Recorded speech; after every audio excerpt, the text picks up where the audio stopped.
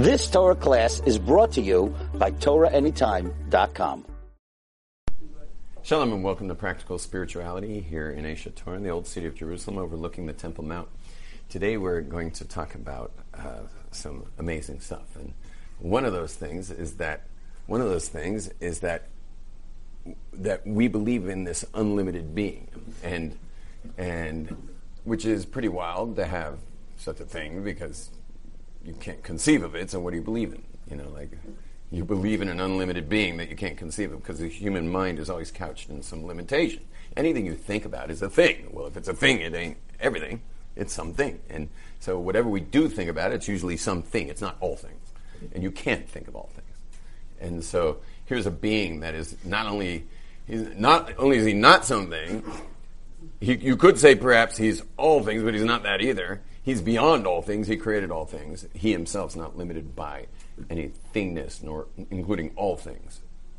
Not limited by any of that.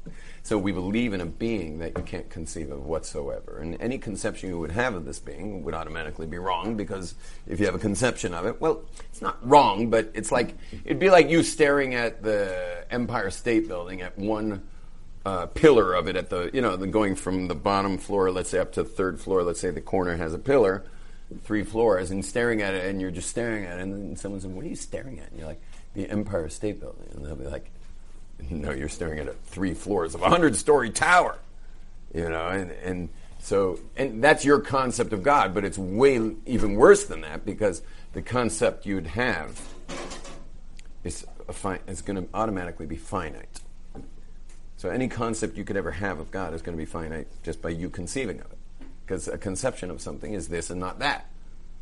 And we believe in is a thing way beyond that. Now, why would we believe in something like that? Because if you can't think about it, you can't touch it, you can't smell it, you can't see it, and it's not sensible, and it's also not something you can conceive of, why in the world would you believe in it? Well, I'll give you one reason why you might believe in it. One reason you might believe in it is because no one would argue that consciousness doesn't exist. Would you all agree that consciousness exists? Kind of like Descartes, I think, therefore I am, meaning that you're a conscious being. Would anyone argue that you're not a conscious being? Are you a conscious being? The biggest materialist atheist would say he's a conscious being. Right? Anyone here to argue that you're not conscious? You're for sure conscious. Okay? So, okay, great. And where did your consciousness come from? Where does consciousness come from? Let's say you're a materialist evolutionist. Where does consciousness come from? So you'd have to say that it came from the immaterial. Did I say material? Sorry. That it came from the material, from the matter. Because if you want to say we're part of some evolutionary process, well, then something non-conscious, which is just matter. Matter's not conscious.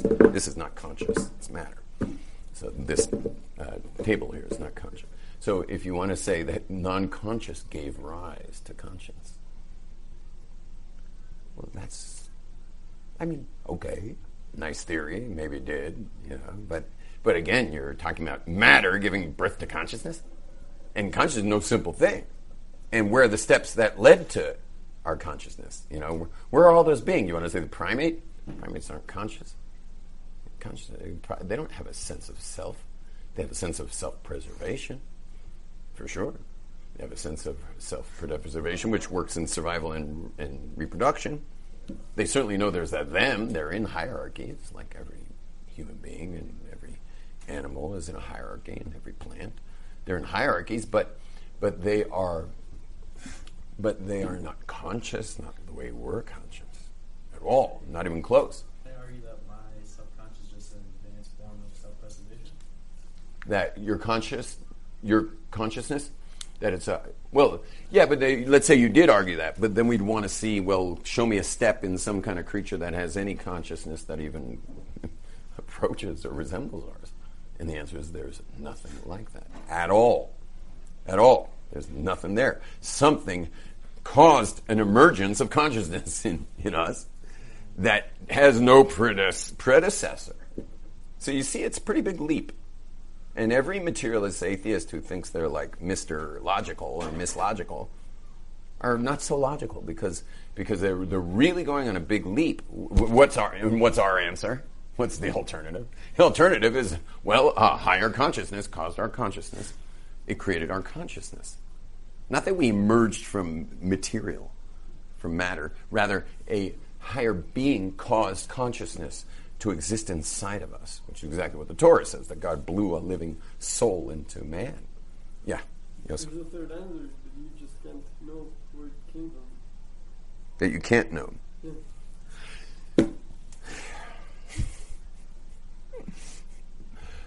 That kind of ends the discussion.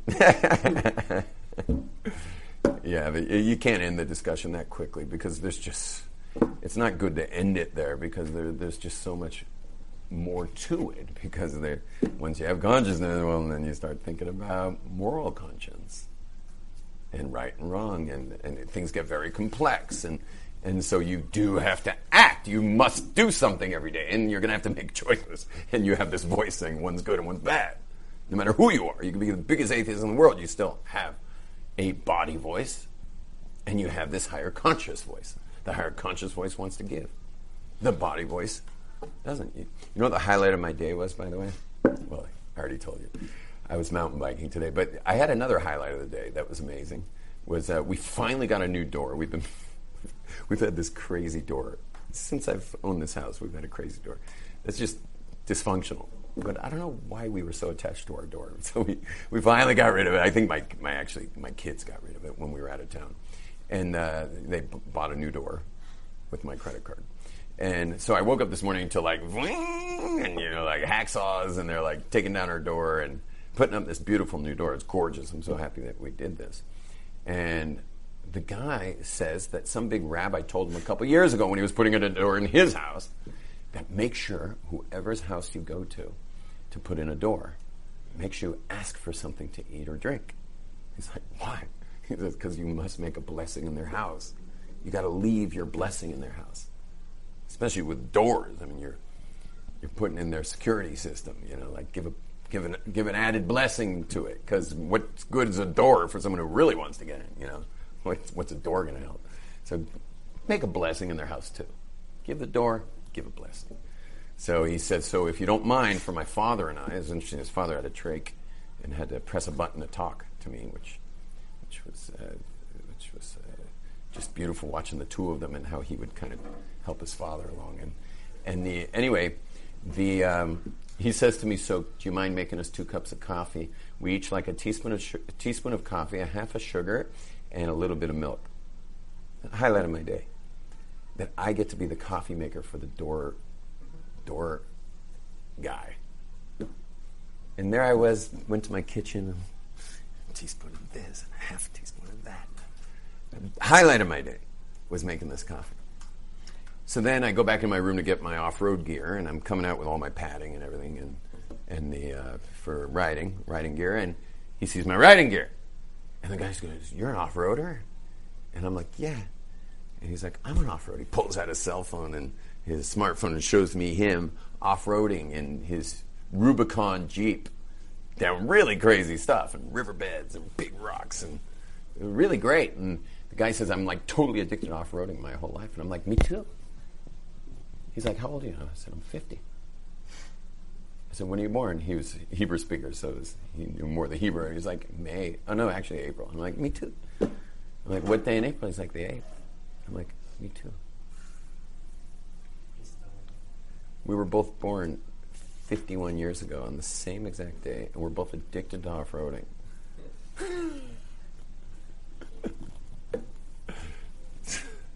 They were crazy. But anyway, the highlight of my day was doing something good. Was turning off the voice of the body.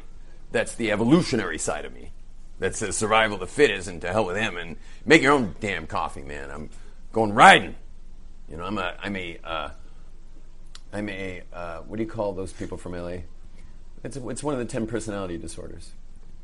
I'm a narcissistic LA kid trying to get to the trails, man. I'm not a coffee maker. Go to Cafe Aroma, mister. Find a Starbucks. But I put my body I put that voice on hold and brought in a higher voice and made coffee, and I'm telling you, it was the highlight of my day. It was the best part of my day. Being the coffee maker.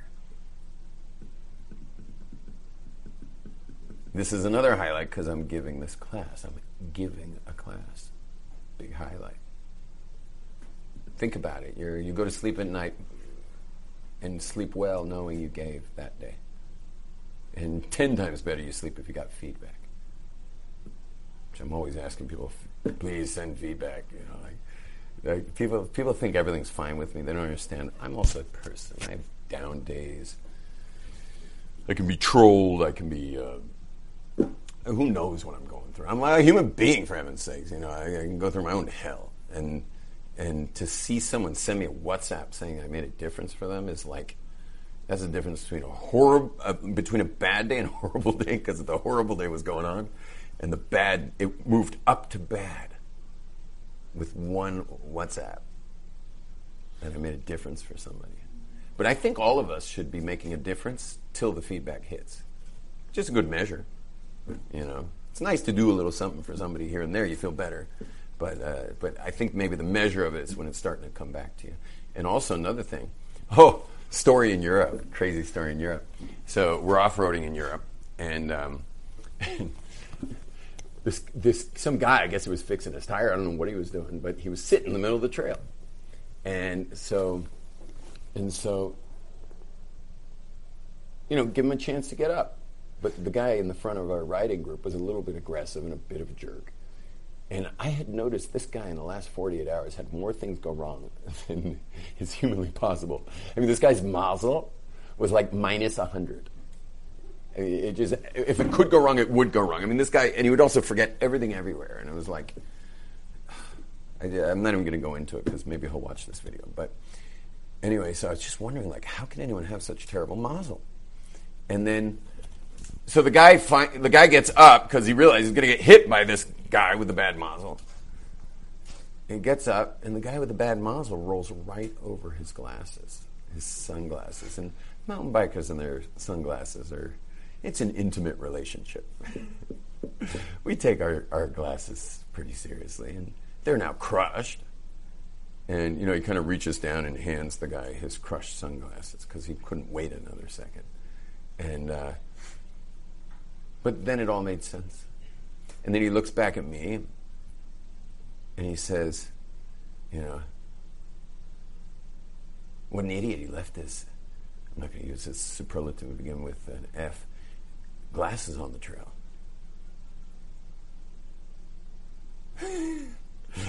I was like, actually, you're an idiot.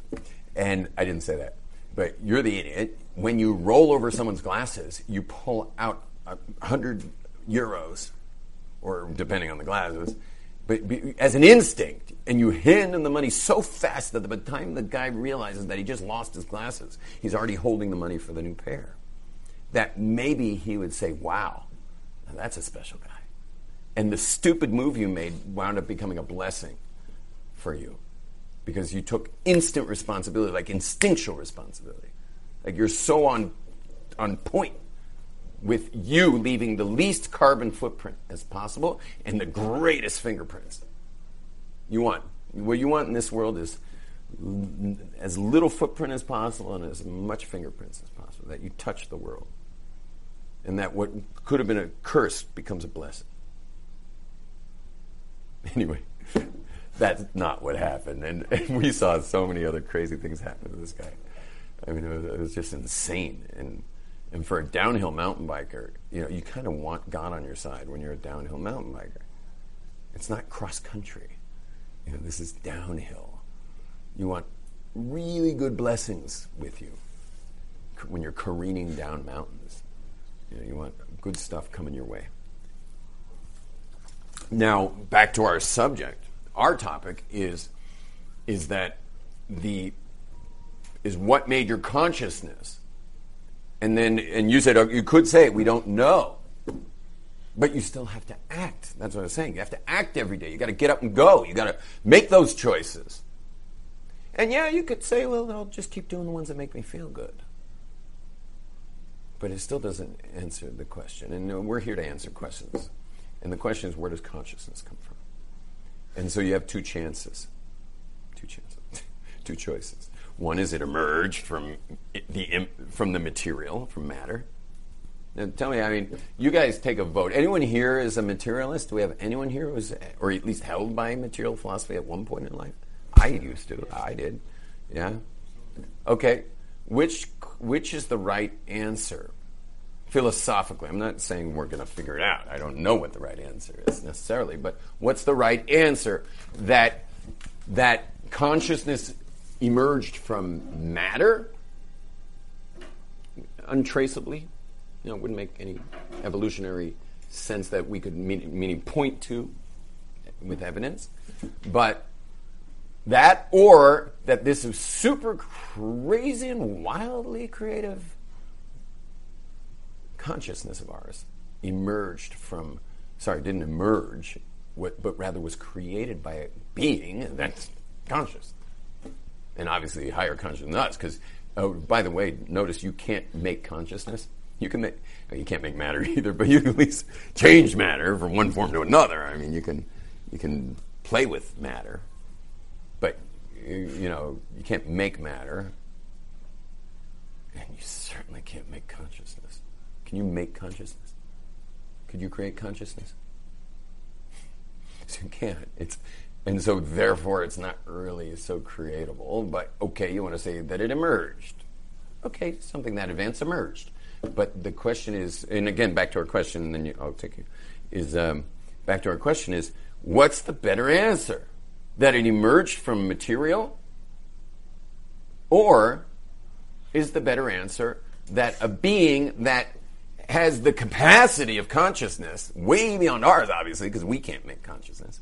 So a being way beyond our consciousness created our consciousness. Which is the better answer? First name? Nathaniel. Yeah. So not standing behind this as if I believe it, but I did study bioanth and was quite into this. Do you guys mind being on my live feed on Facebook and whatever? It's all good people. It's like, yeah, just double click the screen of that one. It'll flip. Yeah, go ahead.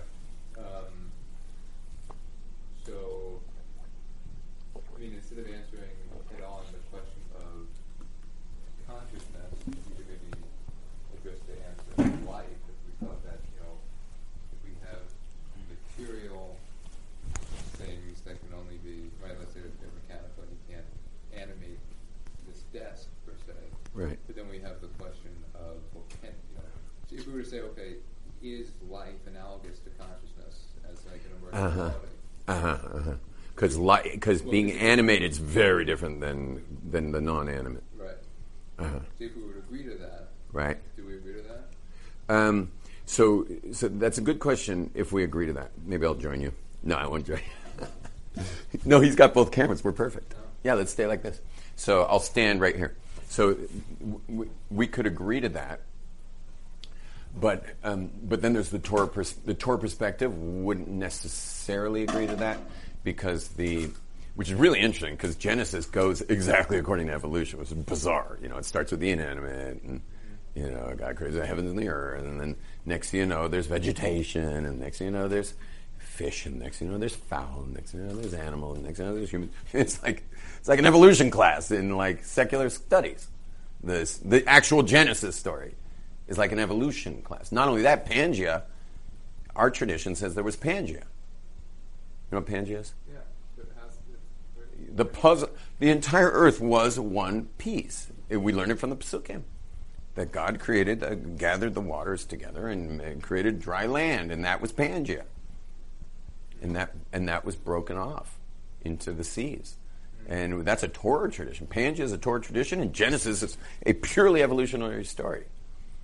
However, but now here's the point: but God did it. God did it, and He created the animated beings, and He created the inanimate beings, and He didn't do it evolutionary. Even though we believe in microevolution, we for sure believe in microevolution. If birds are on a non-windy side of a building, and they're going to do better there, you better bet that's where the birds are going to be. And they're going to do better. And the ones that are on the windy side are going to have their nest blown to smithereens, and they're not going to do so well. We certainly believe in microevolution. Macroevolution is not something that Judaism believes in, yet at the same time seems to be okay with an increment. First of all, we are okay with an incremental tradition, incremental evolution of some sort. Why? Because the spread of days of those 6 days till man's on the scene, the spread of those 6 days has each day getting a new creation going. Now, don't forget the sun's only on the 4th day, which means when the word day does not mean 24 hours. Because 24 hours is the amount of time the earth rotates on its own axis vis-a-vis the sun. And if the sun's on the 4th day, that means we're definitely not talking about days. Rather, we're talking about epochs. And yet, things are getting planted evolutionary along the epochs of what God calls days. Well, who's God? Calling something a day. Why is he calling something a day? What's his day? And there's an answer for that, by the way. It's a crazy answer. You wouldn't believe it. And the math works, which is super insane, is that day is the edge of the expanding universe. I mean, think about it. What is the universe? You ever thought about this thought? It's a fun thought. What is the universe expanding into? Have you ever been really high and stared at the full moon and thought of it as like a door to this world of light? Try that. But seriously, the universe is expanding. Like, everyone's cool with that, except no one ever thinks about, well, what's it expanding into? I mean, if you could conceivably, which you can't, but let's conceive of it.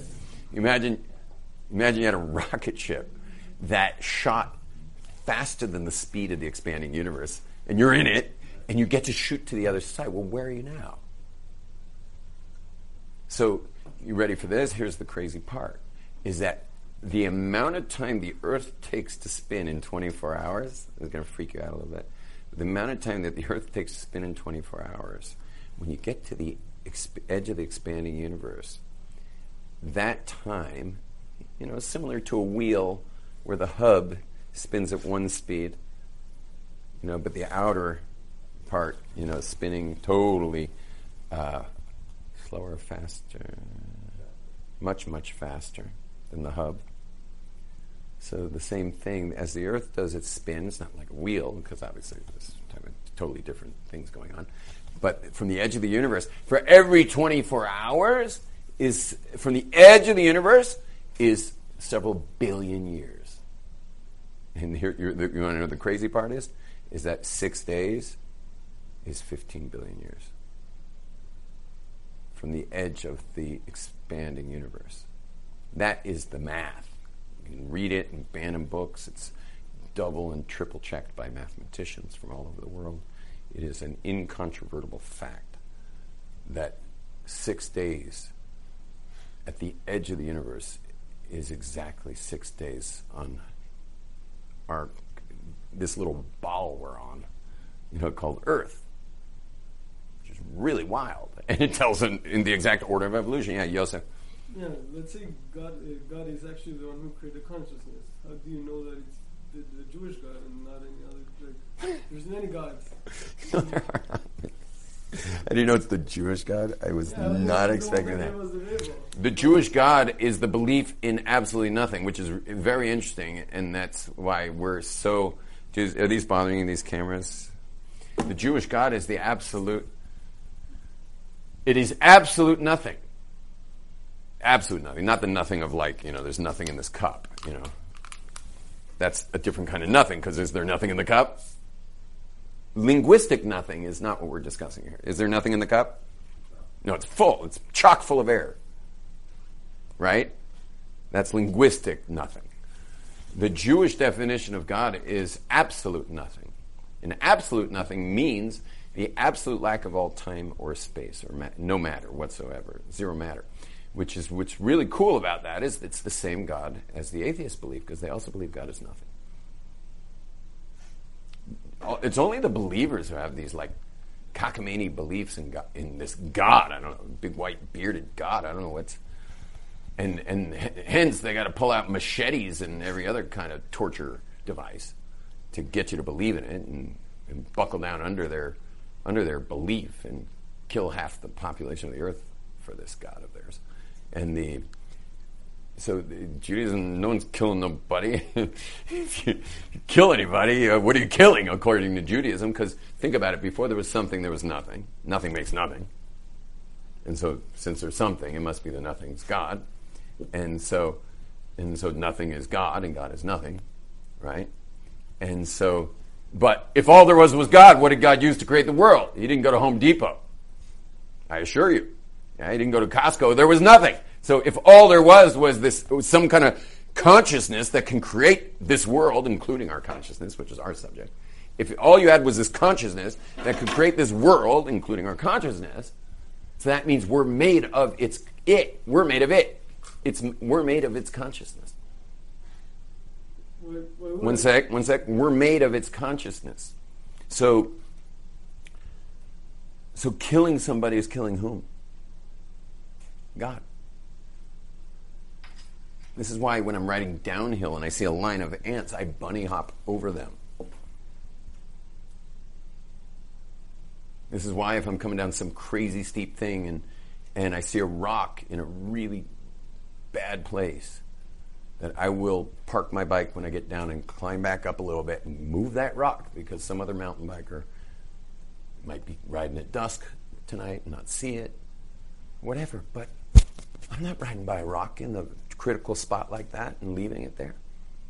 So is there no difference between the will of God and the essence of God? Big time. Majorly. The will of God is something you can comprehend, and the essence is something that's incomprehensible. I mean, completely. And the will of God is also quite presumptuous to presume you know it. And had there never been prophecy, no one would ever claim they know the will of God. And which is another reason why there's no machetes in Judaism. Why are there no machetes? You know what a machete is? Machete. I would have thought it had Latin because he's from Guatemala.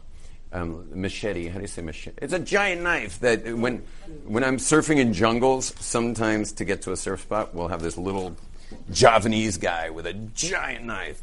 And he's just like hacking his way through I'm sure they use machetes in Guatemala. So anyway, machetes. Why don't you need machetes? Boy, not only do we say God has a will, but we've defined that will with thousands and thousands of laws. Judaism has 613 hyperlinks. Judaism has 613 hyperlinks. But when you click on those hyperlinks, it takes you to the website where that hyperlink is, that mitzvah. And then it's got, if you add up all the mitzvahs, there's 55,000 laws. That's a lot of hyperlinks. Sorry, that's a lot of laws. And it's very presumptuous to say, in essence, you can't know. You know His will. Who are you to say you know what He wants? And the answer can only be one answer. One answer. And it's provably true as well, which is crazy that you could prove this true. But the one answer is prophecy. You had to have that God, you know what a power surge is? These outlets down here in this room, these outlets come out at 220, but the power hits our building at about, probably 100,000 volts. And then it hits a distributor to the 220s. And it hits this region of the Jewish quarter in the old city at, maybe 1 million volts. And then breaks up to the different buildings and stuff, et cetera, all the way up till the power plant, which is pumping out, millions and millions of volts to Jerusalem. A power surge is when one of those circuit breakers, that one of those transformers doesn't do its job. It failed. Then it sent down a much bigger amount of energy than the next transformer could handle, and it blew, went to the next one, blew until, you see smoke coming out of here, and all these lights just go poof, and explode. But, today, our generation, they have surge protectors, and so it takes care of that.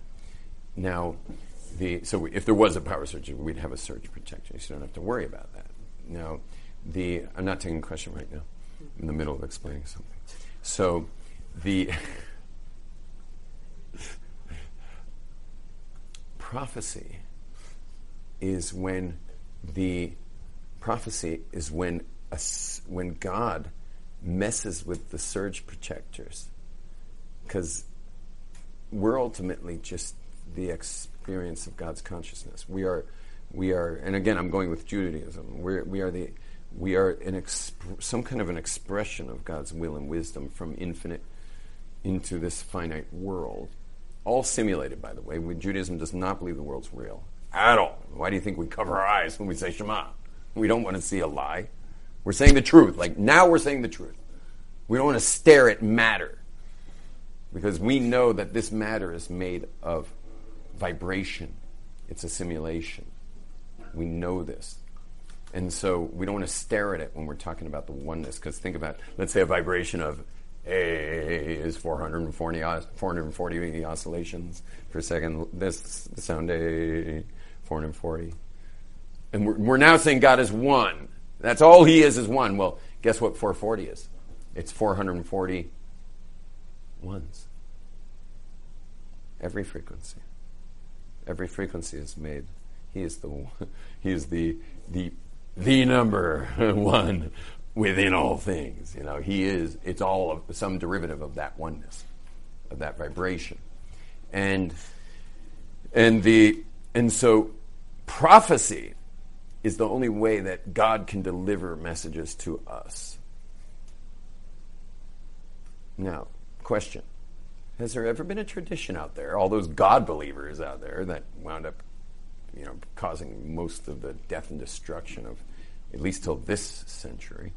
This century, secularism created death and destruction, but all the other centuries where deisms created all the death and destruction.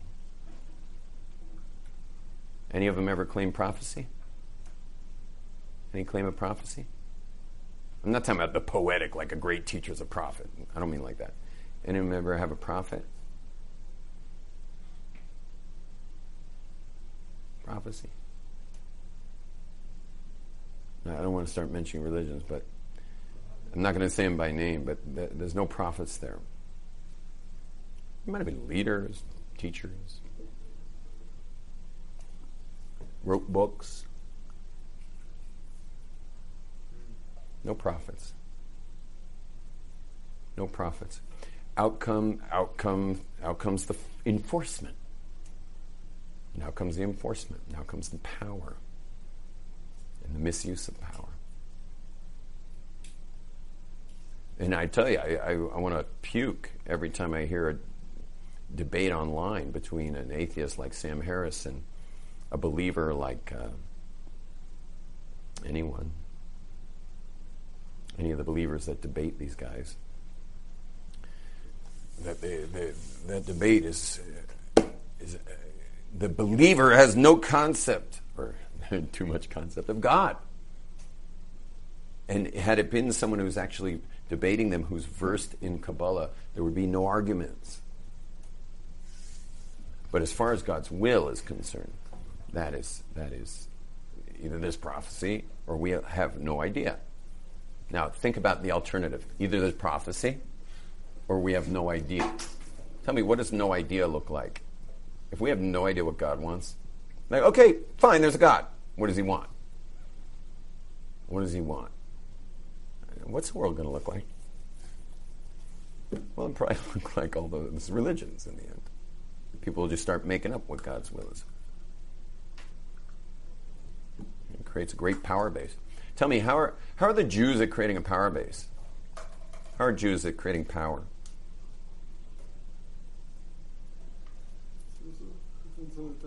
How's horrible? I mean, you guys tell me. Today's rabbis, the top rabbis of our generation, the ones who know the most Torah, tell me, if they had a particular law that they were going to teach that was going to send half the Jewish people running for their lives, like, no, I'm out, man. But it's an actual Torah law. It's part of the prophecy from Sinai. Would they withhold that law to keep the Jews under their spell? Or would they keep teaching the law that would send those Jews packing? Which one? I mean, they'd probably speak with the prophecies. Yeah, they would just teach it. They would teach it. Yeah, and that night go to a banquet on Jewish continuity. And you'd want to like wring his neck. You're like, you're sending all the Jews running for their lives with your laws. Do you know what generation this is? Just keep it to yourself, Rabbi. And then there's money. Judaism commands every person gives 10% of their income. To whom? Answer? Whoever you want. Whoever you want. You can have homeless people, you can have soup kitchens. There's no body, there's no central body here. No power. Zero power here. Zero power.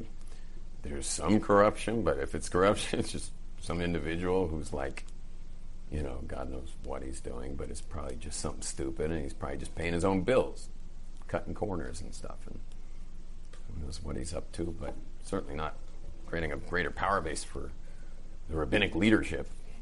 What's that? Doesn't exist. So you understand, we don't have anything to do with any of their complaints. Sam Harris can't seem to mention religion without self-effacing, because he's a Jew, our people with a mention of slavery, that Judaism condones slavery.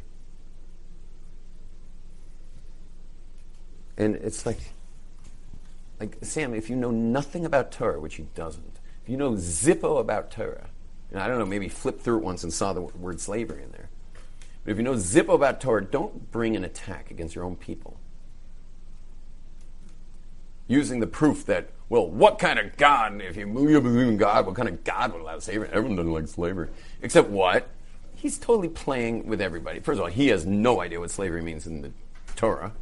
He's playing with everyone's ideas of white colonial American and Europeans ripping Africans out of their homeland in chains, and then beating them half to death, if not to death, to compliance. Yeah, I mean that's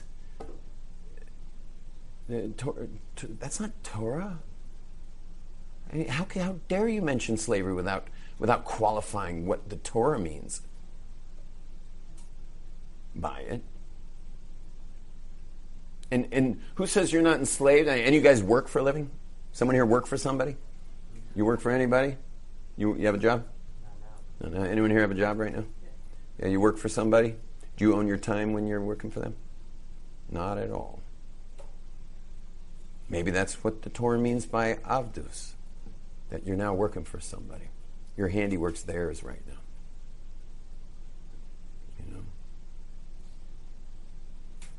And do you think Judaism has a couple laws about how you treat people who work for you? You betcha. Who do you think eats first? If it's dinner time, who gets fed first? They do. Who gets? If there's one pillow, who gets it? They do. Even if it's not Jewish? What? Even if it's not Jewish? Yeah. Anyone who's indentured is taken care of like that.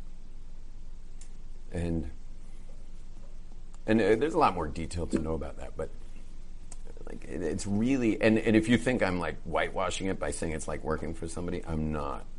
We once lined up kibbutz life next to the laws of what you have to do to take care of someone who works for you, but the Torah's definition of someone who really, you own their handiwork.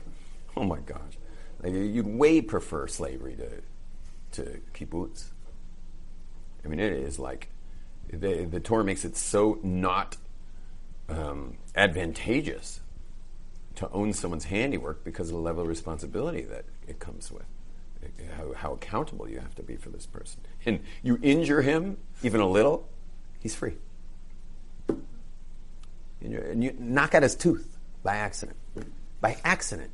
His tooth gets knocked out. Up, free. What do you mean he's free? I knocked out the guy's tooth. What do you want from me? Or he got his tooth knocked out. What did I do? No, now he's free. Shouldn't have happened. You gotta treat these guys with kid gloves. Certainly not a proof that there's no God. My goodness. Not a proof there's no God. That's just emotional argumentation. It's not intellectual. Now, back to us. Which is the better answer? Okay? That was a very long discussion off your point, but I hope that was meaningful to you, what I spoke about, since you mentioned that. I still would like to, at some point, within this class or another, get back to the idea of emergent consciousness, which is life. Yeah. So, well, But you're still on I'm still actually there now. No, I'm going back. Okay. I'm going back. Yeah, I go back. I go far away and then I come back. Right. Yeah. It's kind of like mountain biking. So what do you guys say about these two choices? Now, you ever heard of something called Occam's razor? Yeah, how do you define it? Someone want to give a definition? The simplest explanation is usually the right one. Yeah, simplest explanation is usually the right one. Tell me, which one's simpler? Which one's simpler? Consciousness emerged from matter. And again, don't forget that we, with consciousness, can't create consciousness. Now we're saying matter that isn't even conscious created consciousness. That's like pretty big, bold statement. Okay, that's one. Which one's going to be more Occam's razor? Or a conscious being created our consciousness. And by the way, if you think about our whole discussion for the last half hour has been all about the fact that before there was something, there was nothing, except for consciousness that created this world, because nothing makes nothing. So, right, if nothing makes nothing, and now that there's something, it must be that nothing was God. But what is God? God's not made of anything. So the answer is God's made of consciousness.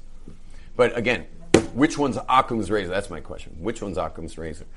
That consciousness emerged from matter, or a higher consciousness made consciousness? I want to give her a chance, and then we'll go. Yeah. If a mom has a kid, is that matter creating consciousness? Because like the kid's mind is being created by its cells. Right. So what we've been discussing is not mind. We've been discussing consciousness. So like even primates have minds. But a mom doesn't create the kid's consciousness? Not at all. No, all she does is the actual brain itself, but consciousness is not in the brain. Where we don't know. Doesn't show up in MRIs, that's for sure. We have no idea where consciousness is. The brain reports to it. Like right now, I think we're all aware we're in this room. So it's but there's an awareness of your awareness. Are you all aware you're in a room right now? Everyone aware you're in here? Okay. So you might be in a car, by the way, if you're listening to this. But you're aware. You're aware. So there's two awarenesses. The one your mom made was the one that's being stimulated visually by you being in this classroom. And your chair, you realize you're sitting in a room. Okay, that one your mom made. That's the awareness of you being in a room. But then there's you being aware of that, your awareness of that awareness. That's the consciousness we're discussing. That your mom did not make. And nor does it take place in any space or time. And we also happen to know that nothing made something, and nothing making something means that nothing must be conscious. I mean, it has to be conscious, because it would have stayed nothing. Obviously, it had some kind of agenda here, to suddenly make something. It shows a lot of different things. One is it shows intention, because it should have stayed nothing. So obviously, it intended for there to be something. So it shows intention. Also shows ability. Can you stop cracking a cup, please? Also shows ability. Got ability. Would you guys say it has ability? Expanding universe. Okay, but think about this one. This one's really cool. Oh my gosh, Nathan? Okay. Nathaniel. Almost lost it. It also, not only is creating an expanding universe, what is expanding universe it causes more and more chaos. Yet this world has, and if you know any physics, there's a lot of order, which is really hard to explain, but there's order. Because chaos, meaning if God just caused an expanding universe, well, we're certainly not going to be here. But because there's order, we're all here. If God were to remove order, there's a name of God that's order, by the way. All the names of God, just to teach you that, all the names of God are verbs. They're how God interacts. So the name Shin, Dalet, and Yud, Shin Dalet and Yud. You guys know what the word shin means? It's a prefix. She, it means that. It's a prefix, that. And Dalet and Yud, which means is the word in Hebrew is dai. What does the word dai mean? Enough. That it's enough is the order name. If God were to remove the name Shin, Dalet, and Yud from this classroom right now, we'd be in a blender. If He removed it from our creation, the whole solar system would blend and out of existence. All the order is created with Shin, Dalet, and Yud, and all the expansion is created with the Yud and the He and the Vav and the He, which is just a verb. I mean, think about the letter. You know the letters. Letters, you know, Yud. You know the letter Yud. Whatever, but the four-letter name of God, what they call the Tetragrammaton. When you read English Kabbalah books, I don't know where they got that name, Tetragrammaton. But it's the name we use for God. Simply as was, is, and will be. In other words, beyond space and time. That's the expanding name. That's the name that causes the expansion. I'm not going to go deeper into it if you don't know the letters of why it's the expanding name, but it's fine. Now, Occam's razor. Yeah, so which one's more Occam's razor? That's my question. Yeah, Nathaniel. So I hear the argument. You still playing with the cameras to get other views and stuff? Yeah. I hear the argument that Occam's razor would suggest like a divine input from this conscious being. But I would think typically with like an Occam's razor scenario, we're looking at a circumstance where we're familiar with all of the inputs. And so like being like material beings, being familiar with material, I mean not being like Adam who was more aware of his soul than his body kind of thing, right? Being where we are, where I am at least. Yeah. Being more aware of my body. But even that, but you being aware of your body is also pretty darn conscious. Sure, but we could. It's not like, I don't think it's that big a jump between you and what they would call Adam. He's maybe got more, if you put on a spectrum, maybe Adam had more usage of that consciousness to all the way to the point of just total divine consciousness. Are you putting consciousness in soul here? I generally do. Okay. But I've been simplifying as just your awareness of your awareness. Mm-hmm. So you're totally aware of your awareness. You agree? Meaning, for example, you're touching your chin right now. That's stimulating, and your brain is aware of you're touching your chin when you do it.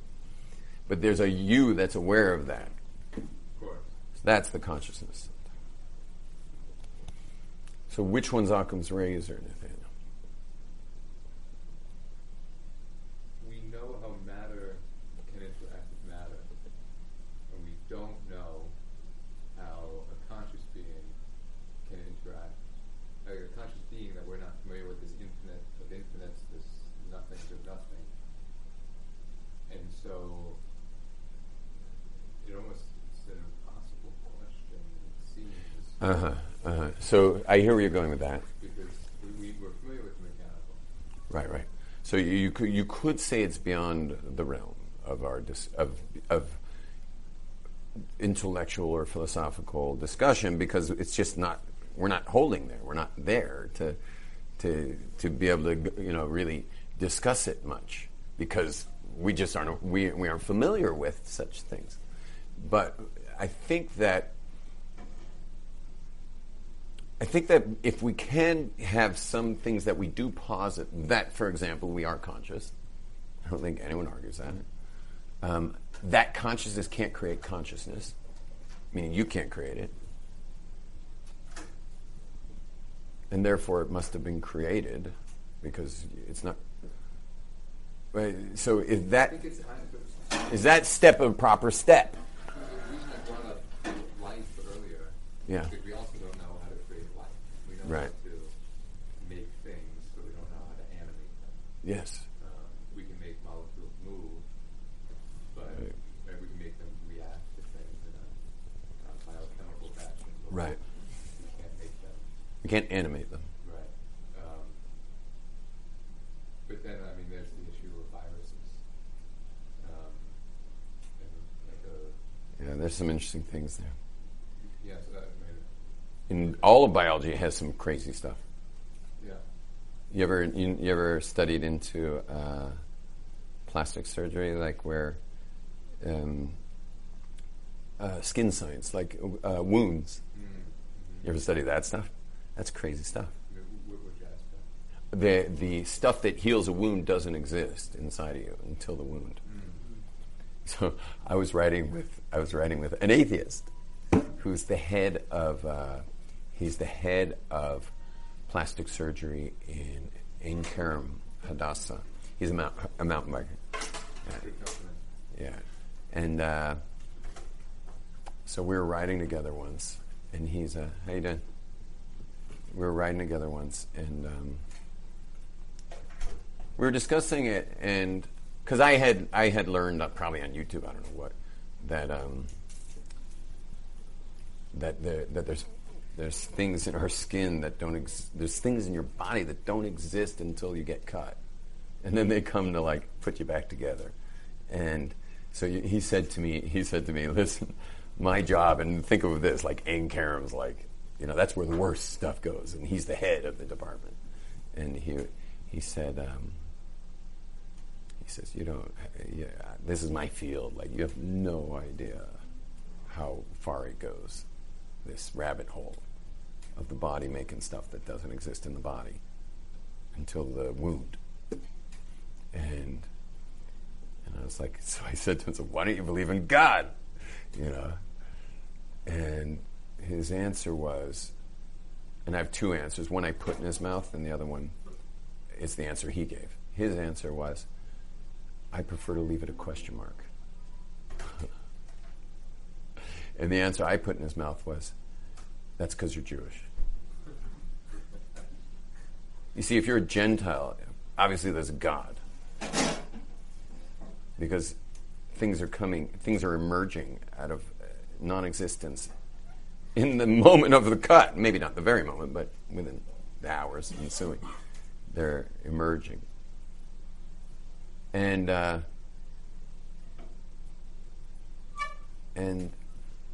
if you're Jewish, that means that, like, you have to figure out what you're doing this coming Shabbos. If you're a Gentile, it doesn't mean really much at all. It just means, like, okay, I guess maybe there's some meaning to this whole thing, which is pretty big, and it's a plus. But in Judaism, it's a massive liability. You understand? Like, a Jew can't truly be intellectual in these discussions. You understand? Like, a Jew can't be truly intellectual in these discussions because there's just too much to lose. And once you got one side of the discussion of God, no God, weighted like that, and you've just got everything to lose, and it's a whole lifestyle switch and shift. And human beings aren't good at lifestyle shifts. I mean, ask anyone married for 10, 20 years. I mean, you're married to that same person. Like you don't hold your breath for them to change. My goodness, they're not going to. And we're just not good at shifting. And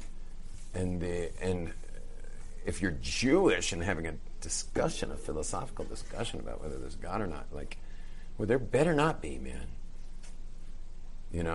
There just better not be. And this is one of the things can I share something personal?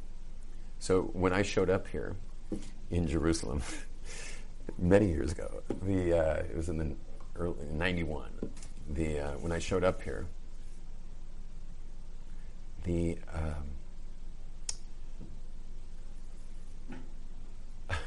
all I saw was liabilities of the choices of the people who were here. It was Aish Torah, actually, and I was like, these guys, there must be something wrong with these people, and certainly not very smart. If anyone thinks for a moment it's not going to believe in something immaterial, why would you? And especially, why would you if it comes with a ton of liability? So I figured these guys are just merely idiots. Except I had 6 weeks to be here. And I went on to lose probably about 10 debates in a row, saw the sunrise 6 nights in a row. Because who could sleep? These discussions had to be had. They had to be had. And I was like the left-wing atheist millennial type guy. I thought marrying a Jew was racist, and and certainly thought Israel was like an apartheid state or something like that. I would have for sure been a BDS, had that existed in my day.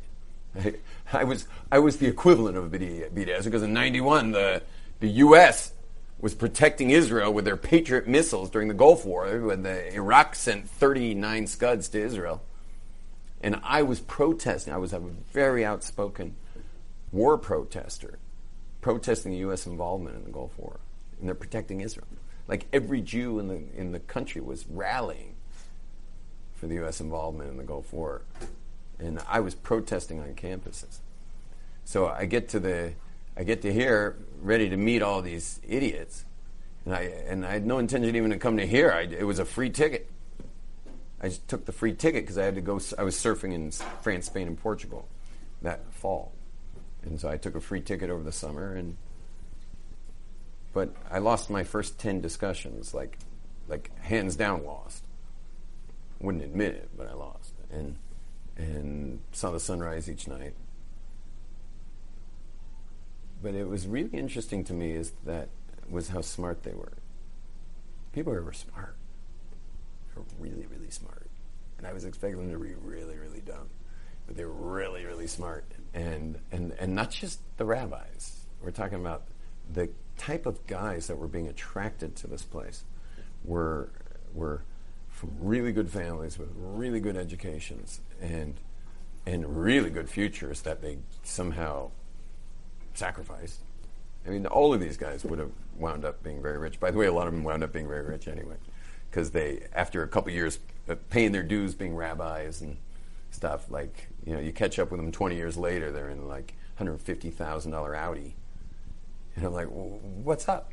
It's like, I was a rabbi for 10 years. Now I'm an investment banker. That's what I was trained in anyway. And I still have a ton of people at my Shabbos table. And what do you want from me? I paid my dues. I gave back. And anyway, but these are the guys I met, and whoa, was I impressed and surprised, and it gets even worse because their closest. The thing that bothers us about lifestyle shifts is I'll finish the personal part in a minute. The thing that the worst part about lifestyle shifts is not the change. Like if you won $1 billion today in a lottery, you think you would have a bit of a lifestyle change? You have a massive one, and you'd love every minute of it. Our issue is not lifestyle changes. Okay? The issue is our peer group, the people who give us who we are. I mean, who are you really, if not who other people say you are? You ever thought about that? I mean, when you leave the house each day, are you really who you are, or is it going to be a composite of interactions? Who you are, your identity is really a negotiation that's happening throughout the day. And because if you really strip it all down, you're really nobody, no offense. But think about it, you're really nobody. Let's take two of us, for example. I'm having fun with Nathaniel today, but you mind if I keep having fun with you? You're kind of the guy drawing my class today, so I'm just going to keep going with you. So you could do a split screen for this. Do you have that technology? Yeah. Later when he does his edit. But if you you and I are obviously different guys, right? I'm a little fairer skinned, you're a little olive more skinned. You have blue eyes? Hazel. Mine are quite light. And we're obviously different people because you're there, I'm here. I mean, that's enough. But you have your narrative and I have mine. You grew up in your house, East Coast. I grew up in West Coast. I had my siblings and the sibling order I was born in. You have yours. What number kid you are? Second. I'm third. And then a big part of your narrative is all the stuff that happened. Because the stuff that happened to you didn't happen to me. And the stuff that happened to me didn't happen to you. Right? But what if we stripped all of that away? Strip away the body, Strip away the background, family stuff. Strip away the narratives of things that happened to us that, shaped our personalities as they are today. If you stripped all that away, what would be left? And now I want you to look me in the eyes right now. Just two of us looking at each other in the eyes. And shining your consciousness, because you admit you got it, I got it. Shine yours towards me, mine towards you. And stay totally locked on. I'll be totally locked on with you. It's the same. Our consciousness is the same. If you stripped all away all the stuff on it, it's pretty amazing. We share it. It's a shared thing, and not only do you and I share it, but all people do. And if you go into Judaism, it's saying, obviously, Judaism saying that a higher consciousness created the consciousness. And in fact, even the material is consciousness, because it's all a simulation of the consciousness of this being. So we're inside this conscious being. It's living through us. It's kind of living vicariously through us. And that's what's vivifying you, because it doesn't show up in MRIs, but yet it seems to be alive. So where's its energy coming? Where's the battery pack? And so the answer is it never left the battery pack. It's always connected to that consciousness. And it lives through us. And it's just living this story. And now add your story, because you have your story and I have mine, and our sibling order, our families, and everything that ever happened to us, and all our resources, and all our lacks, and add all that, and you realize that God's living through each one of us this story through our consciousness. And this is why when you do the wrong thing, even though I'm going to go to everybody now, even when you do the wrong thing, yeah, you're messing yourself up, but to God, He's cool. Hey, raise your hand. Everyone raise your hand. Everyone, just raise your hand just to get it loose, first of all, because you're all just sitting there. Raise your hand just to get loosened up. Okay? Now, put it down and get ready to raise it again. Raise your hand if you ever thought of doing something wrong. That to you it was wrong. Meaning you just felt this is the wrong thing to do, but you wanted to do it. Okay? And now raise your hand if you did it. Okay? Raise your hand if you did it. Okay? We all did things wrong. If you ever did anything wrong, your hand should be up. Okay? Okay? Now, raise your hand if God didn't stop you. So, raise your hand if this couldn't have happened if God didn't actually create the entire thing, including the desire to do it. And all the circumstances and your success in having completed the wrong thing. Okay, you can put your hands down. You start to realize that God's like way beyond what religion says. You understand what religion's been calling God all these years? And just like that, I don't think that exercise was 20 seconds. Okay, maybe it's 30 seconds. And you already know that this ain't the God of religions. You know that. Whatever that God is, it ain't the God of religions. And it's living through you. And it's interested very much in the negative emotions that come from bad choices. Because there is a growth that happens there. Something happens inside of you where you're like, that hurts. I don't feel good about myself right now. And juxtaposed to when I do the right thing, or make a cup of coffee for a guy, or move a rock from a trail, something juxtaposed to doing the wrong thing, I feel differently as a result. And what if everybody had that? What if the whole world had that? What would our world look like? And you start to realize that this giant video game of consciousness that this conscious being seems to be interested in, and who knows how many more he has, Because think about it, I know you think our universe is big, but how many could there be? I mean, there could be 10 of them, 20, 100, all going on at the same time within the mind of this being. Because, think about it. He's feeding ants right now in the Amazon who are having some delicious dessert of some fruit that fell off. I don't know what fruits they have down there, but some papaya on the ground that got too heavy and ripe and fell, and now all the ants are eating it. And they're having their own little kiddish over there. And Meanwhile, there's some aardvark going like, I'm famished. You know what an aardvark is? It's an anteater. The aardvark's famished, and God's like, well, you're in luck. Yeah. And he even enjoyed a little of the papaya juice on this ants. Ants basted in papaya juice. And then, et cetera, et cetera. All this is going on while meanwhile your own life has been completely and totally orchestrated at all times. Think of the orchestration. I mean, it's insane.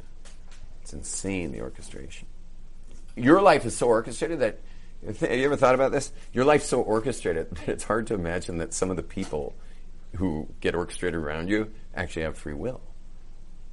You ever notice sometimes someone will just pop up right at the right time for you, right when you needed it, and it was like, boom, like, does that guy have free will? Does that lady in the airport have free will to have just shown up right there, right then?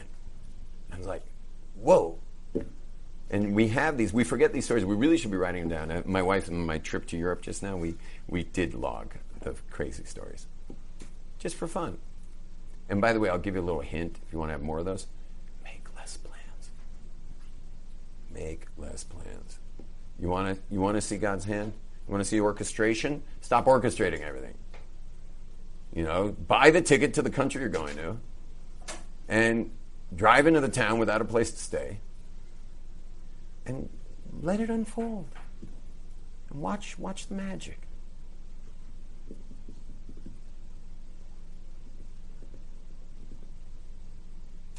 Anyway, but God's playing this game with us, and who knows how many other universes are out there, because if he can handle an ant kiddish while orchestrating your life to the point where it's hard to even realize how the person who popped up out of nowhere in one of your situations had even free will, because there's no reason they should have even been there except to help you.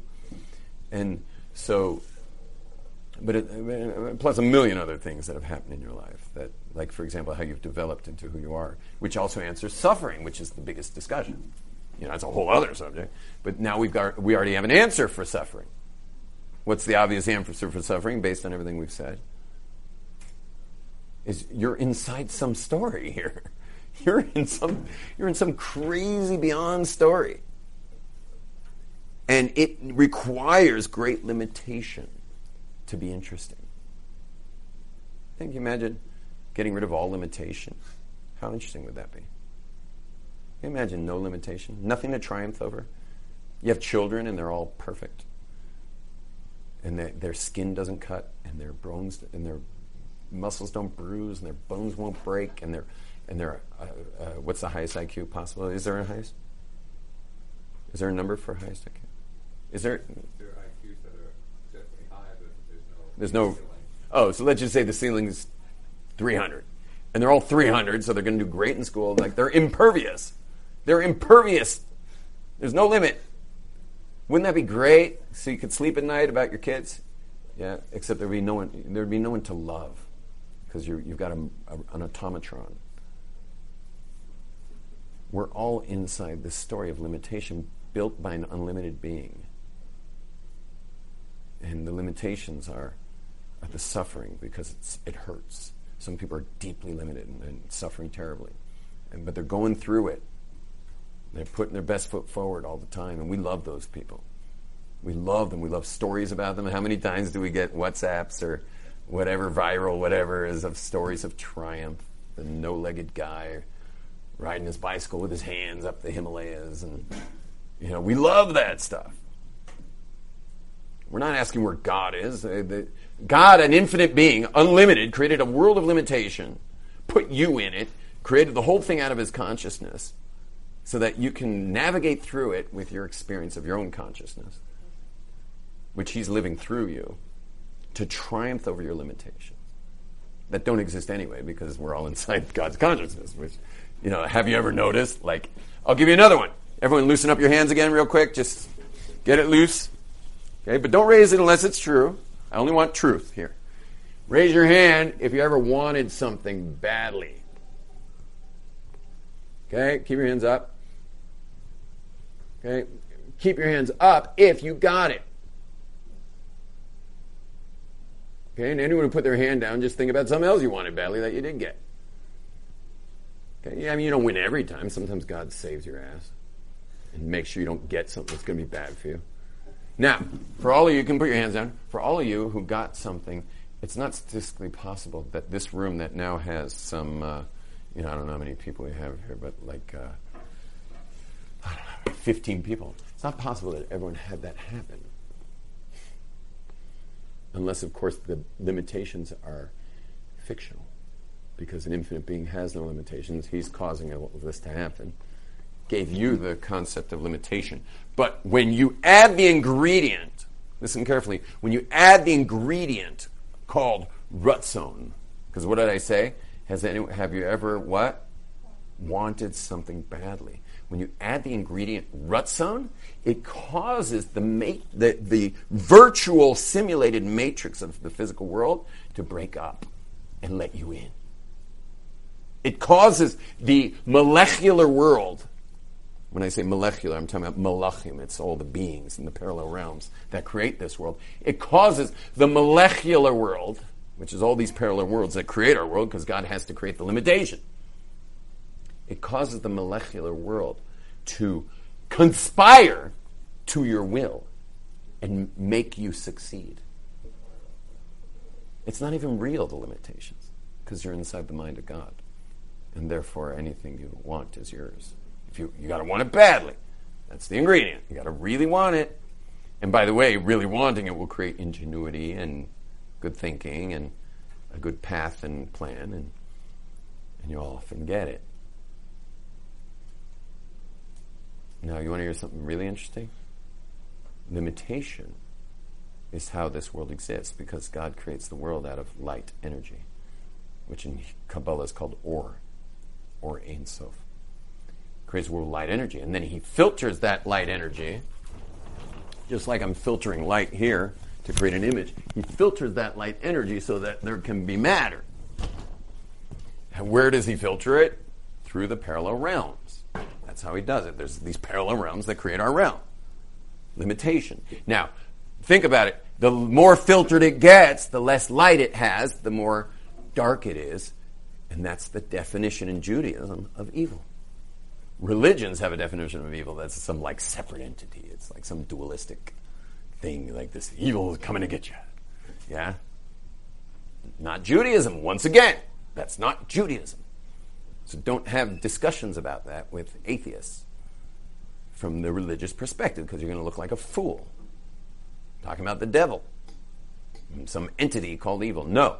The further you get from the light, the further that's what is the definition of evil. I mean, it's just further from the light. Closer to the light is good. Further from the light is evil. Well, how do you have a body? Because the light's filtered out. Your body also has a voice. Feed me, Hey, there's a lost wallet. That might have some money in it for my body to buy more food so my body can survive. But you also have another consciousness that wants light and wants to do the right things and wants God and wants to find the owner of the wallet. So you're inside this balance. But people have too much limitation. This is what I wanted to teach you, is people have too much limitation. I didn't want to just give that definition of evil. And we're going to finish with this, by the way. That people who have too much limitation and not enough vision of what we spoke about today. Meaning people really, you want to talk about limitation, how about being raised in an abusive household and becoming emotionally handicapped by the time you're an adult? How about moving on from there to having to make it for yourself and finding yourself in the wrong circles, doing the wrong things, which, as we spoke about earlier, messes up your mazel, and now you're a big target for bad people.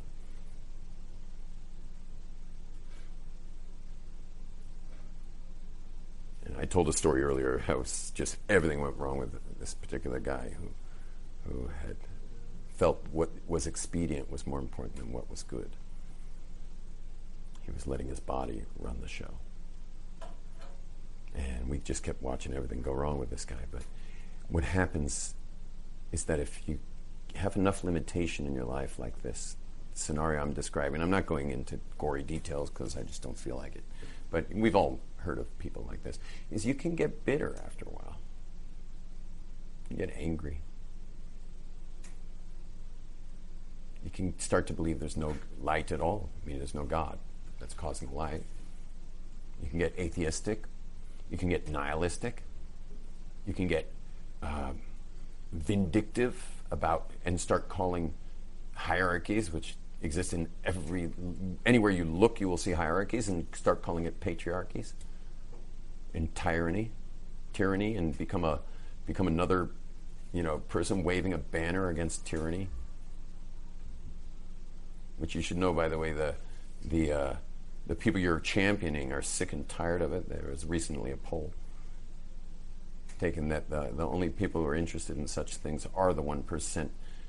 The baby, the baby tyranny, who are now in some Ivy League school, who are the next tyrants, who are now protesting probably on some campus now this morning in some Ivy League school against the tyranny of the hierarchy.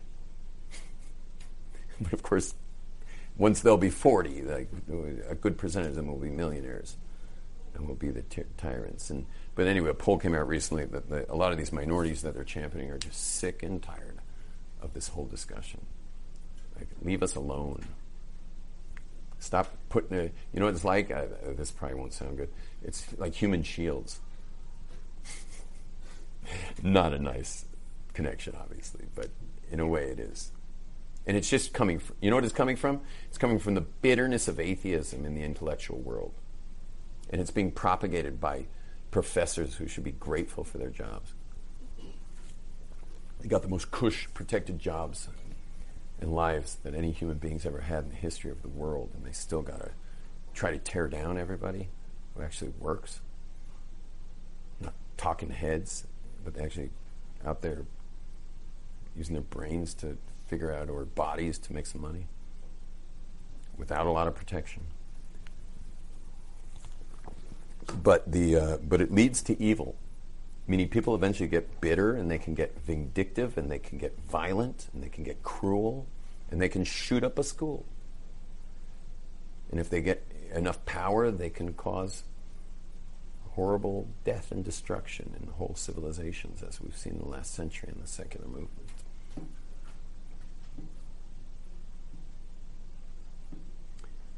An unlimited being causes the world through limitation. Light has to become matter. Well, you're going to have to remove some of that light to get matter. And we are raised in this consciousness, in this video game of our lives, making choices. But there's a lot of limitations. And we can turn what's called limitation, if we want, we can give it another spin and call it handicap. And then we can get bitter. And we can take God out of the picture.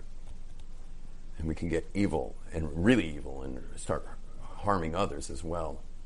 Misery loves company.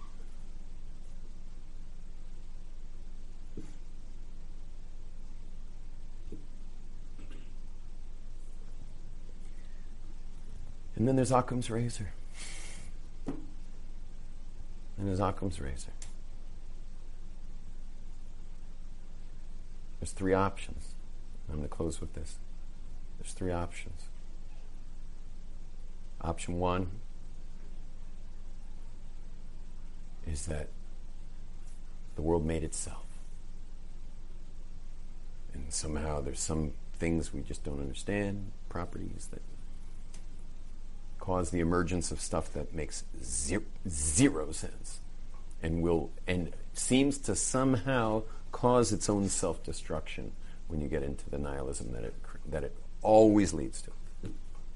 It is antithetical to human well-being to think in these ways. But philosophically, you can play that game. And if you're Jewish, you want to play that game, because otherwise you got to figure out what the hell you're doing next Shabbos. And what you're going to eat when you're traveling in Europe. My goodness. What my wife and I went through last week in Europe.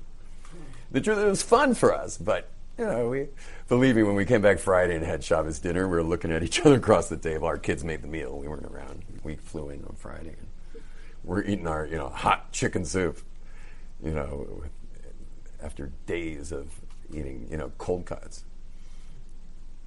And we're looking at each other across the table going like, this is good. But, we traveled Europe with nothing to eat, no restaurants, no hot food. And we did bring cup of noodles to cappuccino shops. Like, do you mind just filling this with some hot water? So I can pretend this is hot food. Anyway, these are the choices, and I hope I laid it out well. Did I articulate this pretty well? I think I did. I hope I did.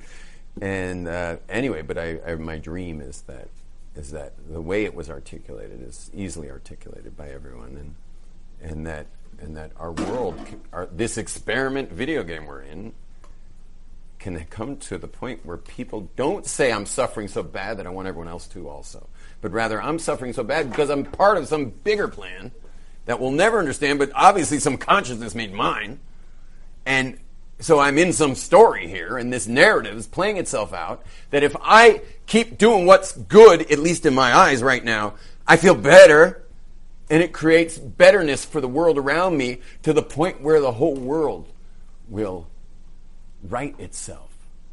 And this giant video game of gods will come to goodness.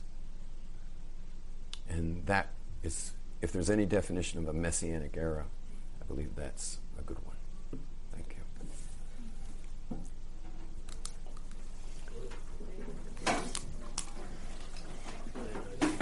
you. You made my class. That was amazing. Really sure.